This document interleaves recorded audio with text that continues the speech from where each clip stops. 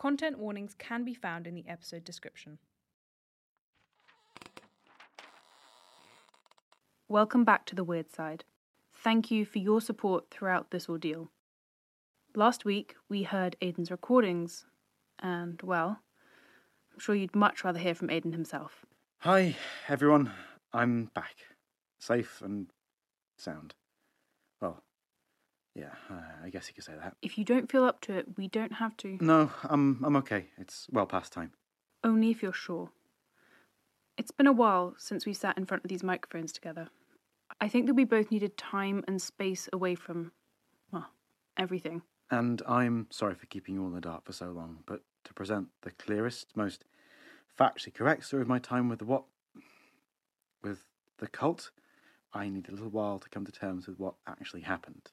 Followed by a police-recommended series of ongoing sessions with a therapist/cult deprogrammer. So, without further distraction, let's get to it.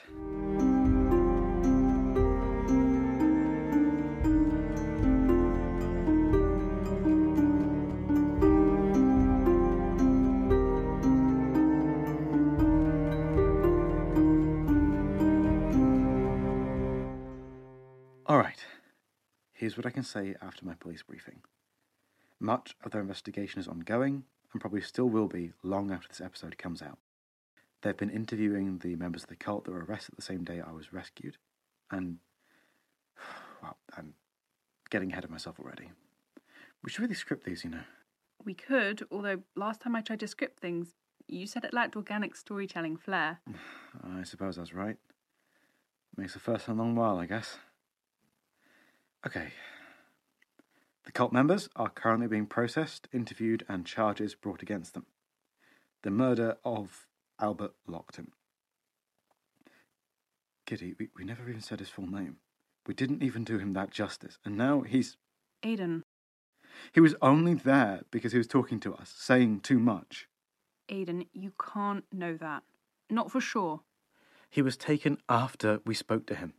They're being charged with his murder, and the murder and kidnapping of at least 3 other people. The missing people we mentioned a few episodes back, Felicity Dalton, Matthew Cho, and Joanna Perry. They were all killed in the same way as... all killed by the Watchers and buried in the bog. I've given my statement, and I will testify whenever and wherever the law needs me to, so hopefully they'll be shut away for life. You're sure that you didn't see Jane, Lou, whoever she was during the police raid? I don't think so, no. It was intense at the end. I can only imagine. Shall we go back to where we, the listeners, left you? Yeah. After Albert was... I woke to the large cloaked figure, the chain bearer, dragging me back to the house. It was curiously human violence. A hand around my throat. No strange magic, just a painfully strong grip. I'm not sure if he was as strong as we had claimed he could be, but it still hurt like hell. This close, I could see the person underneath the cloak. He was a pasty-looking man, maybe 50, 60 years old. Greying hair and a scraggly beard. Albert's... Do you need a moment? No, I have to do this. Albert's blood was still spattered across his face and cloak. I couldn't breathe properly. I tried to get him to let go of me, but he dragged me back to the farmhouse and threw me down onto the cold stone floor. He was mumbling, muttering that they needed more, that it wasn't enough, that the sacrifice wasn't working, and he needed to feed the Maya or suffer the most terrible torment. And at that point, Lou came in. She talked him down. She said I could be useful to them, that I was working on the books, that I was making progress where none of them had been able to before, that they needed more people in case their enemies surfaced again. So she suggested... She suggested that she go find someone else to take your place as a sacrifice. I tried to say something, to protest, but I could barely breathe. Yeah. And you know how that ended. Badly, for her. The chain bearer liked her idea, though. He gave me a day to finish one of the books, and if I didn't, well, I'd be joining the unlucky soul found to replace me anyway. Then he left without another word. I'm still bruised from where he held my throat. The recorder? Oh, when he left, Lou came up to me. I was still lying on the floor where he'd thrown me, this wet feeling pooling on the back of my head. Blood, I guess. She cradled me and said I was going to be wonderful. That if the chain bearer had agreed to spare me, then she knew I was destined to succeed. And as she held me, I felt myself going in and out of consciousness, teetering between the dull ache of my head and the comfort of the dark. The next thing I know, I was in bed. The windows were all boarded up and all the other furniture gone. Lou was sitting on the edge, gripping my recorder in her hands. She'd found it while I was unconscious. It must have fallen out of my pocket as I was being shaken around by the chain bearer. I tried to convince her it was the key to my translation process, but I wasn't kidding her one bit. She took it. I didn't see her again after that. So I was kept in the room, door locked from the outside, only open to slide in the same meal of grain porridge, fish and bread that we'd had during the rest of our imprisonment. No chance to leave. No sharp objects, just the light and stack of books and papers. And then the police came. I couldn't actually see what was happening at first. I heard sirens, shouting, someone barking orders. I recognised the sirens as police and I started yelling for help. It all ended pretty quickly after that. An officer broke down the door and helped me out. And all I really saw of the raid was the last few moments. Dylan and Reese on the ground, restrained by 4 officers. The chain bearer in a police car. He looked terrified and smaller than before. He was clawing to get out, pointing at the bog, screaming something. I was too far away to hear what it was, but probably something about how doomed we all are now that they're not watching the dragon, and at this point, never mind. Aiden, they're a homicidal cult. These people live in a fantasy world where they can excuse the murder of innocent people to stop a dragon from waking up. There's no dragon. They're just delusional and dangerous. They believe the same things I do. I did. I don't know anymore. Okay, let me ask you this. Do you want to kill people to stop a magic dragon? What? Would you sacrifice me to keep your dragon happy? No, hell no! There we go then. You don't believe the same things. You're a good person, Aiden. But I did. Almost. Lou, she told me about their mission. You heard it. It was glorious. We were saving the world. What I believed was important. That my knowledge was actually useful. That I was useful and loved, and that... Aiden, you are important. Your friends and your family all love you, and your knowledge is useful. To me. And I know that's not exactly the same as saving the world, but... This may be hard to hear. But they didn't care about you. They probably would have said whatever you wanted to hear if it let them worm their way into your head. And Lou? She murdered Albert, a defenseless old man who liked to tell stories. She was manipulating you. I don't like to use this word, but she's evil. It's a worry she hasn't been caught yet. She's dangerous, and we don't know what she's going to do now the cult's been dealt with. I don't think she'd see any use in coming back for us. She's a murderer. We have a police car sitting outside for a reason. I still think we should move the studio. Twice. Maybe set up a second address? I don't think we need to go quite that far. But I guess only time will tell. Did they bring Brian in, by the way? Oh, yes. Good. That I can elaborate on. It was clear he lied about not seeing you. He was caught trying to get on a ferry in Southampton. When the police searched his house, they found enough evidence to link him with the disappearances and murders of at least 2 of the other victims. He was the eyes of the group, pointing them towards people that needed to be dealt with. Nasty piece of work. Are you okay to keep going? I am. I wanted to talk a bit about the books that I managed to get through while I was away. The ones they asked you to translate? It was difficult. I haven't studied these languages since uni, and even then, translation was never my speciality, especially under pressure. I always had at least one dictionary on me when I was dealing with any texts older than the Enlightenment. Did you translate any of them? Yes and no. Several of the books were more well-known legends written in Old Irish and Welsh, the Taimbo Cúlne and the Mabinogion. I didn't translate them, not fully at least, so I'm not sure how different they were in the telling of the tale. But from what I could make out, the names and places seemed familiar, from Satanta to the Prince of Devon. And the other books? Yeah. They weren't the traditional legends. I was slowly building up a lexicon and was starting to recognise certain names and places, although there was nothing that I found linking them to what I knew about medieval history or Celtic legend. I couldn't read much more. They were well out of my wheelhouse, and I wasn't making any real headway. Now I never will. And honestly, after everything, I'm not sure how much I can even remember about them. Oh, actually, one more thing about the raid. Talking about the books brought it back.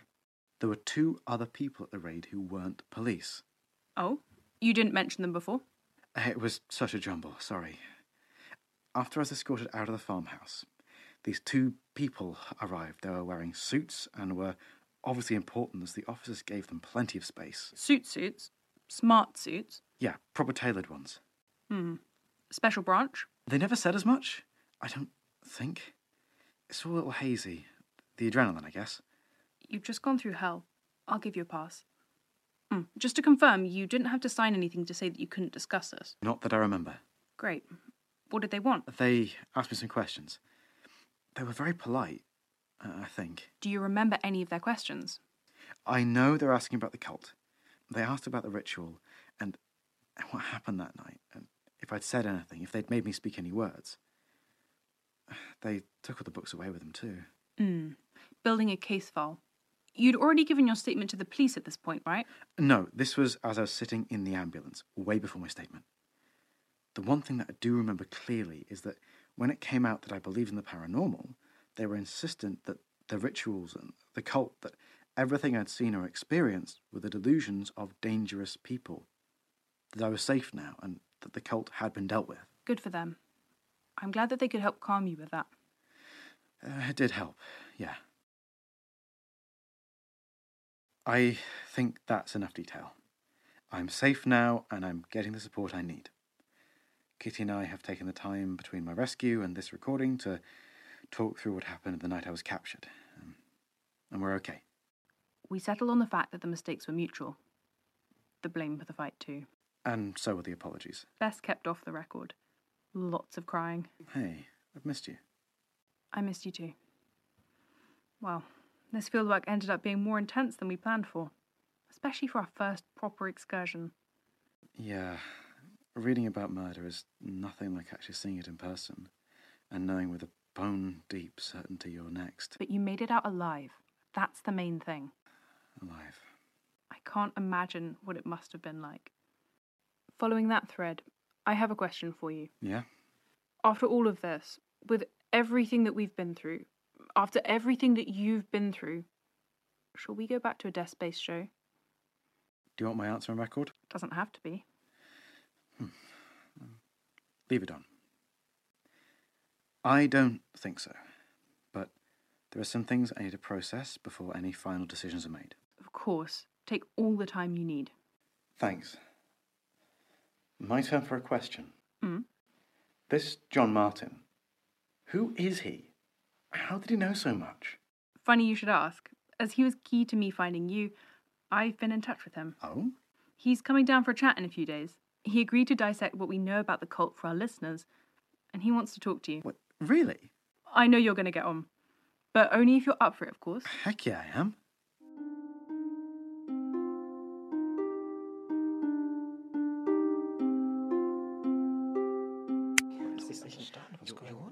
We're not used Your to chairs are on the cable. Is it really? Okay, one second. And here we are. Yep, with the magic of editing, 2 days skipped as if it was nothing. And joining us is the aforementioned John Martin. Hello, glad to be here. Oof, my apologies. It's certainly a little intimate in here. Sorry about that. We don't normally have guests on, and this little space is all we could afford on our current income. That's on me. I blew through our budget over the last few weeks. Oh, don't worry. I've been in smaller spaces with more folk. I was just wondering about the choice of seating. It's not often you see a kitchen chair in a recording room, at least not in my limited experience. If you don't stop critiquing our setup, you can sit on it instead of me. Guest or no? Fair enough, Miss Moore. Shall we get the ball rolling then? Aidan, you've talked me through your experiences with the Watchers of the Buried Dragon. I believe I can help you get to the bottom of what was going on. That would be brilliant. Excellent. So, after Catherine first got in contact, I had a scour through my library and had a chat with some old contacts. Hence you leading me to the dragon and the then hypothetical cult surrounding it. Indeed. The more I looked into the dragon and the local area, the less convinced I was that it was based on anything more than mistaken identity. Properly boring. It served as enough inspiration for you to latch onto something, as it did for the people who captured Aidan. They said their group went back centuries, that they were descended from the original people who watched over the dragon. That is correct. That's what they did believe. As with many cults and sects, if you introduce knowledge as something old, esoteric, and a secret kept long hidden, it gains certain unquestionable mystique. Did you find yourself questioning it, Aidan? No. Not really. I mean, at first maybe. But when they started to initiate you into their secrets, it felt powerful and right. As hard as it is to admit, yes, I was taken in. Utterly. The same as many people every single day. There's no shame in wanting to believe. I found telling half-truths and lies is so much easier than convincing people of the whole truth. But before you hit out with your doubt, Catherine, I was telling you no lies. By your own admission, that's not telling the whole truth. The information we discussed was enough for you to get to where you most likely needed to go. And you knew this how? Would you believe it was your fate? You're weird. No. Maybe. Regardless, I knew it was the right way to go. I have a strong gut feeling for these things. It was clear that whatever was going on with the Watch was a bastardization of a myth, a belief distorted into a cruel facsimile of faith over time. It could be the case that the folktale of the boar, beast, dragon has warped across generations of retellings. However, that certainly does not explain the methods of execution and sacrifice. Those came from a far earlier time. The Iron Age, right? The fact I was given the same foodstuffs found in the stomachs of multiple prehistoric bog bodies suggests they had to have had other influences. Exactly. And if these people had been around for centuries, well, you'd have thought there would be more bog bodies to be found in the New Forest. There might be. Lou said that their main house, where her parents died, was attacked several years before. I'd assume that there were hundreds more bodies there. Maybe the bodies of those poor people who disappeared in the 1980s. And do you have a location for this home? No, she never told me. You'd think finding a large manor house that burnt down would be easy, surely. It can't be that common. One would think. Albert appeared to know more than he let on. And Lou mentioned that the chain-bearers were the lords of the manor. But, well, which manor? I'm sure Catherine could go through the records of potential gas leak fires. I already have. And? There's nothing. No records of anything. No newspaper articles, no photographs. Nothing. Exactly. Now, we know that the Watchers believed in a twisted version of reality. Anyone with any sense knows that there's nothing dark and dangerous sleeping below the New Forest bogs. No risk bar falling in, of course. Did Lou say how old she was when the fire happened? Only that she was very young. If you tell yourself a lie often enough, it becomes your truth. I've spoken to the police in charge of this investigation and they told me about some of the Watchers' statements. They just let you have this information? It's quite remarkable what the right connections can get you. Though, I must mention, Catherine, I can honestly say you did your best, considering your resources. Thanks. What they told me was that the chain-bearer had another name. Owen.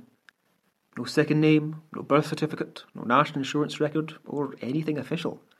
So, Owen had likely been in the cult all of his life, like Lou, but was an adult when the gas leak happened. Or the attack. We can get to that in a moment. Now, after the fire killed many of the high-ranking members of the cult, he was the only one who escaped who possessed an approximate knowledge of how to continue their great work. So, he, obviously reluctant, Obviously. he took on the mantle and all the apparent burdens and the benefits. Although I can safely say he displays no signs of ageless grace or the strength of many men. Further proof that whatever they believe is complete fiction. Not that we really believed any of that in the first place. So it's just a placebo then? He dragged me by the neck. A cruel act of violence, but nothing that can't be chalked up to adrenaline. Owen, however, he believed that he deserved the prowess supposedly given to the chain-bearers when they took on the mantle of leadership, and, clearly, that he had not been gifted that strength must have meant that the sacrifices were not working as intended. I never really understood that bit. The dragon seemed to grant the Chamber's power, but the entire cult was devoted to locking it away. The anger of the dragon gave the chain-bearers their power, allegedly. Leaps of faith and moving logical goalposts are hallmarks of this kind of belief. You know, for someone who styles himself as a mystic, I'm actually starting to quite like you. I would have thought that me helping you find your friend would have been enough for you to like me, but, well, that being said, I do believe in the strange and the wonderful, Miss Moore. I would not be in my current profession if I did not. About that? Ah, yes, Mr. Summers. Your faith is a little shaken, it seems. Now, tell me, why do you feel so bad for wanting to help people? What? You said it yourself. You wanted to make a difference. You thought you could change the world for the better. Yeah, I was so willing to drop everything and join a killer cult who just kidnapped me. Not so. The minute you saw the truth of the matter, you realised. I realised that people who believe the same things as me can kill because of those same bloody beliefs, the same stories. Humans hurt and kill each other over stories all the time. That's not unique to people who believe in the paranormal. I would gently suggest sitting with your reasons for believing, truly examining them, and what they mean for you. I'd be surprised if you found the capacity to hurt others for your own power in there. All right. I will. Can we talk more about the Watchers? The meaning behind the bog bodies is still lost on me. What are your current theories? I have more thoughts and theories at this point. Well, the Watchers seem to use both the act of the murder itself as well as the continued presence of the body in the sacrificial location, the bog, as part of their ritual. But why not use a more contemporary means of killing someone? Contemporary to the time of the legend, I mean. Being hung, drawn and quartered. Would it carry the same meaning? Well, both are clearly rituals. The latter was used as a form of punishment. That's true. I suppose the Watchers didn't see these deaths as punishment. More of a donation of strength or knowledge necessary to keep the seals from breaking. That's not to say the medieval world did not have its martyrs. You're quite correct in highlighting that this was a group whose belief system did not match up with its time, either when the boar or dragon was killed or now. I should hope not now. There are some accounts by Greek and Roman authors who should be taken with a healthy dose of scepticism that mention several Celtic, specifically Gaulish, gods having different favourite methods of sacrifice, from hanging to drowning to burning. Much of this, and the charges of cannibalism from authors like Pliny, can be chalked up as slander to whip up more xenophobia against these cultures from the civilised corners of the world, and to provide ample evidence that they should stamp out these barbaric practices once and for all. That being said, bodies like Lindoman show that the Celtic peoples did indeed kill in ways very reminiscent of what was being written about them. Sacrificial? Well, the fact that everything about his death and the days before it were carefully controlled and resembles many of the other bog bodies does tend to favour that argument. So it's clear this is an Iron Age ritual practice. How does it link to late medieval Hampshire then? Gwyn Badud Joskud. Gesundheit. Wait. I saw that in some of their books. Now that is interesting. I'd have loved to go over them. But it seems they're all classed as essential evidence and there's no budging there. Yeah, the two people in suits took them. We think special branch. Ah, well. In that case, there's no sense crying over spilt milk. But the phrase, if I'm not mistaken, that's from Irish literature. That's right. Wounding, drowning, burning. It's linked with kingly death and sacrifice. A threefold death or a riddle death. A riddle death? These deaths linked to prophecies, seemingly impossible conditions for the death of a great king or powerful being. Macbeth shall never vanquished be until great Birnam wood to high Dunnasnane hill shall come against him, or none of woman born shall harm him. That kind of thing. A removal of the certainties of the either and the or. Riddle deaths place the dying in a cognitive liminality, straddling the threads of life and death, here and there. These deaths were meant to connect and resonate with the other world. A riddle death is a tool used to explore that ambiguous relationship between the natural and the supernatural worlds. We see examples of this in literature well into the medieval period, so it certainly would not have been unknown at the time when the dragon came into being. If you are interested, I have written a brief paper on it. I know what I'm reading next.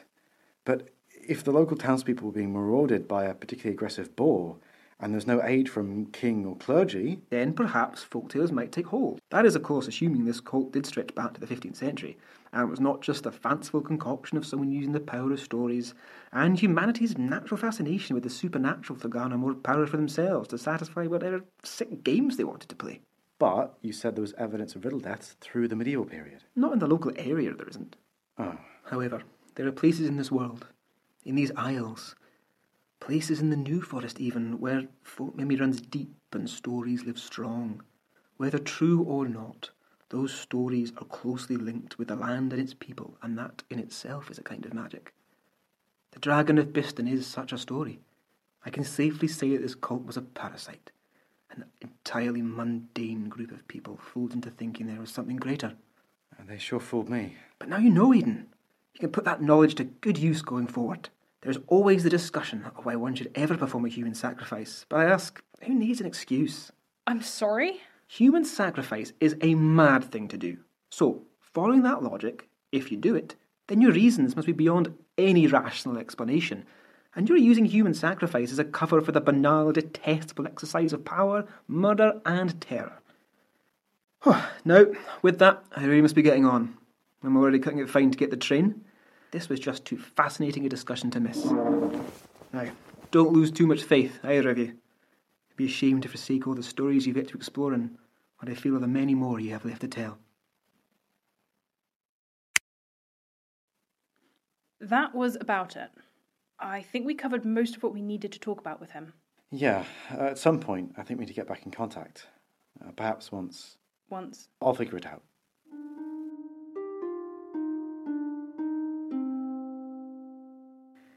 Okay, back to our New Forest experiences. I think we need some closure. We're not going back. No, definitely not.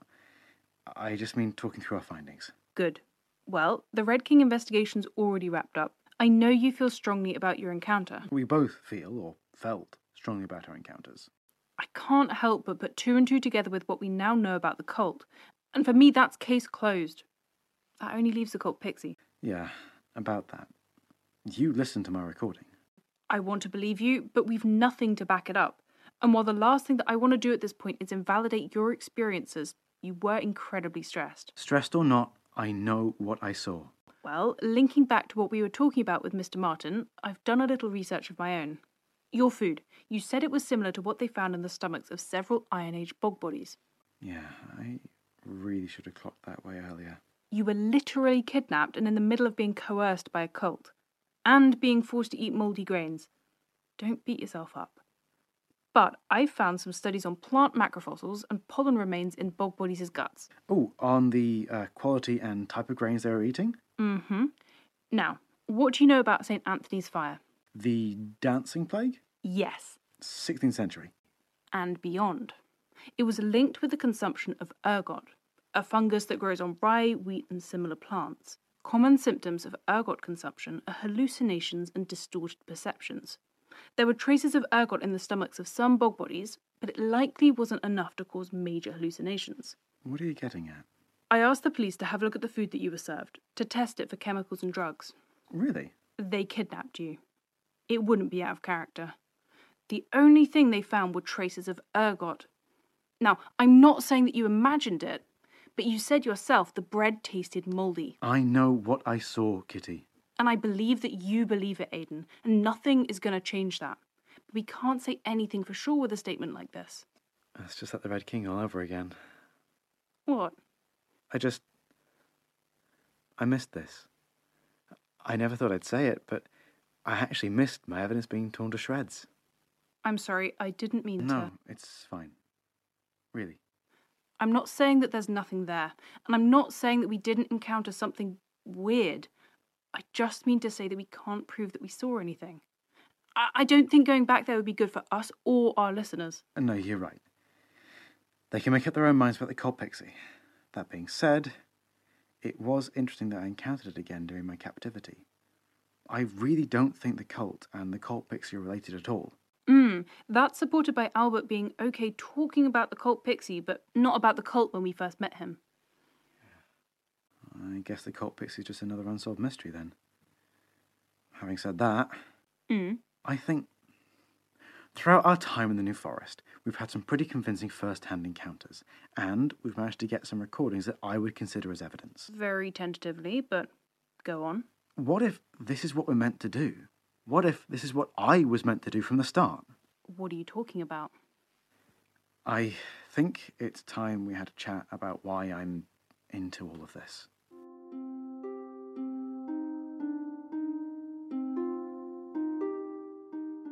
Again, we can do this privately. No, we should record it. All right. Well, if you change your mind later, we can always take this out. Thanks. Where to start? I grew up in southwest Shropshire, in the Clun Valley. Pretty idyllic, really. I didn't know that. I'm sorry I didn't tell you. I hope you'll understand why soon. Clun Valley. Rural rolling hills. Mill streams and brooks babbling next to sheep. The whole lot. It was a great childhood for someone who loved to be outside exploring. Now, honestly, I've always loved a good story, scary or not, about knights and fairies or Robin Hood, and me and Daniel, we loved acting them out. Daniel? Dan? Yeah, Sorry. I'll stop interrupting. that's okay. So Dan and I were pretty much inseparable. Our parents met in one of those pregnancy groups, pairing up with people who are expecting about the same time as you are.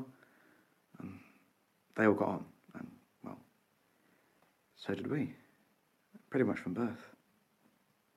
Dan was always the more athletic one.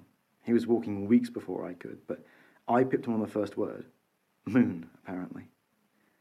So Dan and I went to the same schools and playgroups, and from about 5 or 6 onwards, we'd make up these immersive and expansive worlds. Spend literally days pretending to be heroes and villains and monsters and royalty, only stopping for food and sleep. Sounds like your D&D campaigns. Yeah. I never grew out of that, apparently. We also fought. A lot. Creative differences. Sometimes we'd really clash, get too much for each other, not see each other for days at a time. Then, when we next met up, it would be like nothing had ever happened. Back to creating worlds and living stories as usual. A tumultuous artistic relationship, my mum called it. One time, when we were about 8, we were out walking around the local woods just outside Dan's parents' property. They let us roam surprisingly far, considering we were that young. We met this group of older kids, maybe 6 or 7 of them. Nice enough, I guess. They were just lounging around, doing what teenagers did when away from adults, drinking, smoking, swearing. Nothing overly dangerous, or to us at least. One of the guys saw us running around in the forest and called us over. Dan, being the brave one as usual, just strolled over and demanded to know why they were on the land of the righteous King Bartholomew, the king who our heroes served in the stories. The older kids laughed and, to their credit, played along a little bit. I'm saying they were travelling through and could tell us stories of monsters. So, naturally, both Dan and I were intrigued. We sat and listened to the kids tell a really, really jumbled up tale. You've heard of Jenny Greenteeth, right? The water spirit. So these older kids, they told us about Jenny Greenteeth. About how every once in a while she'd get hungry and prowl downstream, looking for children to take. It didn't help we were right by the river, and when the oldest boy was describing her, someone else splashed a stick in the water, and I almost wet myself right there. The teenagers laughed and left. Dan and I ran all the way home. I don't think I slept very well for a good month or 2 after that. Maybe a year or so passed, and I tried to move on from the story, but something about the idea of grasping hands in the cold moonlight kept creeping back in. Dan and I still played together, the same stories, the same worlds, but we were out later and later. So late that Dan actually got grounded for missing dinner 2 nights in a row. I remember that weekend. I finished reading my nightly chapter of The Hobbit and was curled up in bed. Dan had been annoyed at his parents for cutting short a weekend of fun, and me at mine for scolding me for encouraging him to ignore his schoolwork. He was falling behind a little. I heard a tap at my bedroom window. It was Dan. He'd climbed up the tree nearest the house and was throwing pebbles. He'd escaped. The noble knight had fought his way through the dungeons and out, away from the evil tyrant's castle, and he needed an ally. So I agreed. I scrambled out of my window and almost immediately fell to the ground. Sprained my ankle. I don't think I screamed. I just went over to him, hobbling and trying not to cry. Okay.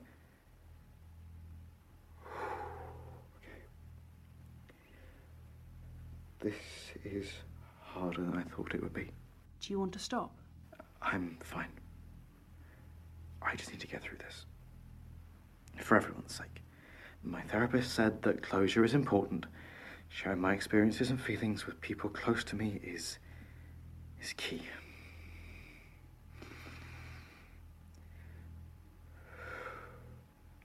Okay.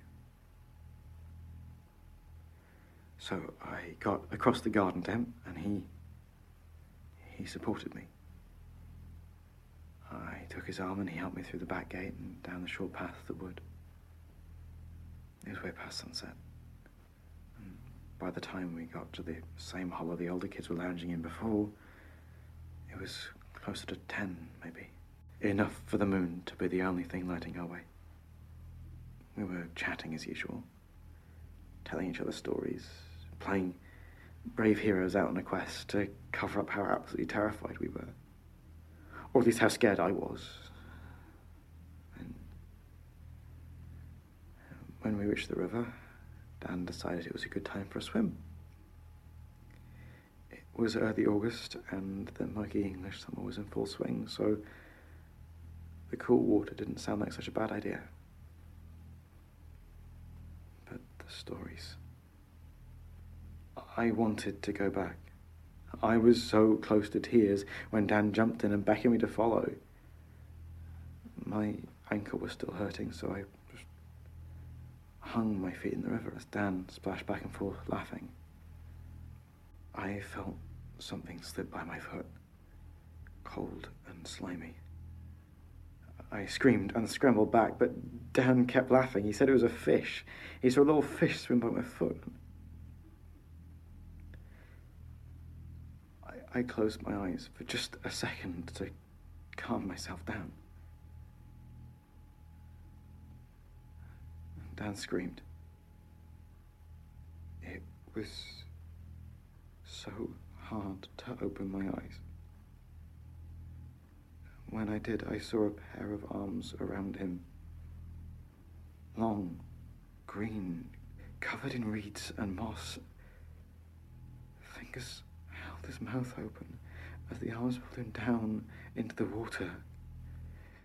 Aiden. I managed to get some courage and stumble up to the edge of the water. Crashing in, it was dark and cold. Colder, way colder than I remembered when my feet were in it.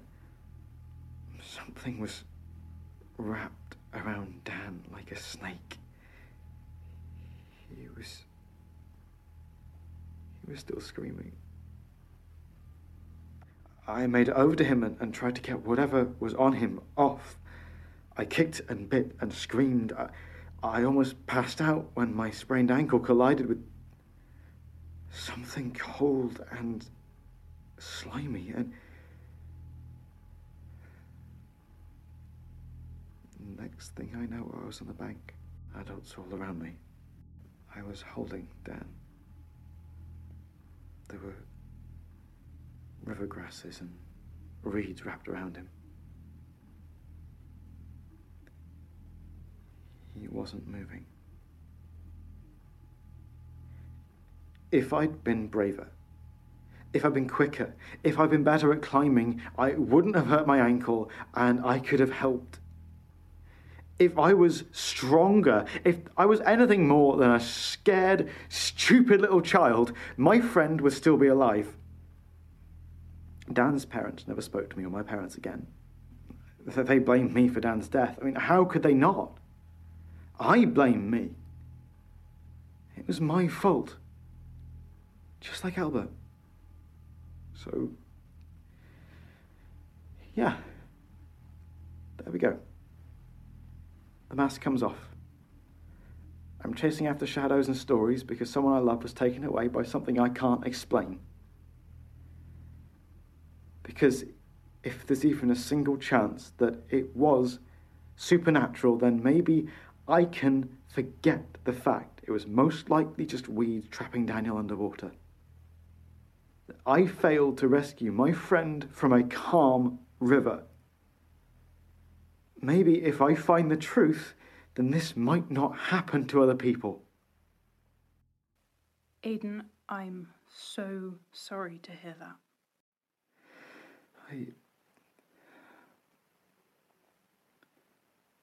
Kitty, I want to go back. Is that bad? Does that make me a bad friend? I want to go back and put this to rest as best I can. Now, after facing whatever it was in that fog, the cult, and just everything else, I need to go back and find out one way or another. And if we find nothing? Then I'm done. Wait. We? Yes. It goes without question that I'm coming with you. No, that's not what I mean. You can't change my mind. Thank you. I guess we'll have to figure out our next steps then. We have my witness testimony and I can get us back to where it happened. I just... And you weren't. What? A bad friend. Not back then, not now. Let's get prepped. You know what? Yeah. It's going to take some doing, but yeah. All right. Please join us next time for the final investigation of the season, if not ever, where we look into the legend of Jenny Greenteeth and the testimony of Aiden Summers.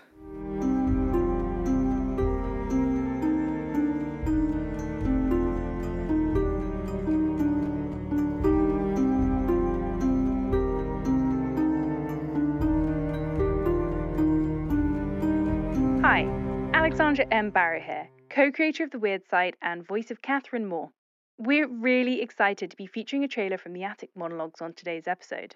If you enjoyed The Weird Side, you may also enjoy this queer urban fantasy/horror podcast.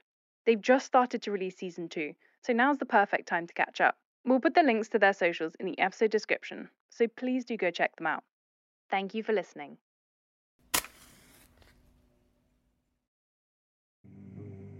A boy is dragged into the dark. He does not understand the full extent of why this is. He does not understand yet that he is chosen. But he will. But this is not that story. Stories are like their protagonists. They come and they go, and they are interchangeable. Mostly. You have been waiting in the dark. It is a metaphorical dark, unlike the one that came before you. And yet you have been walking in your dark for so long that when the light comes, you are sure it will break you. It sears your eyes and burns your skin and your very bones feel bleached and torn out under a microscope, and yet it is only the first of many suns, and each will burn brighter than the last. You think, in the end, you might have preferred the darkness after all. The Attic Monologues is a queer urban fantasy horror podcast featuring meta-narratives, friends to lovers, mental health exploration, and far too many sentient trees. Season 2 launches August 30th. Catch up on Season 1 today.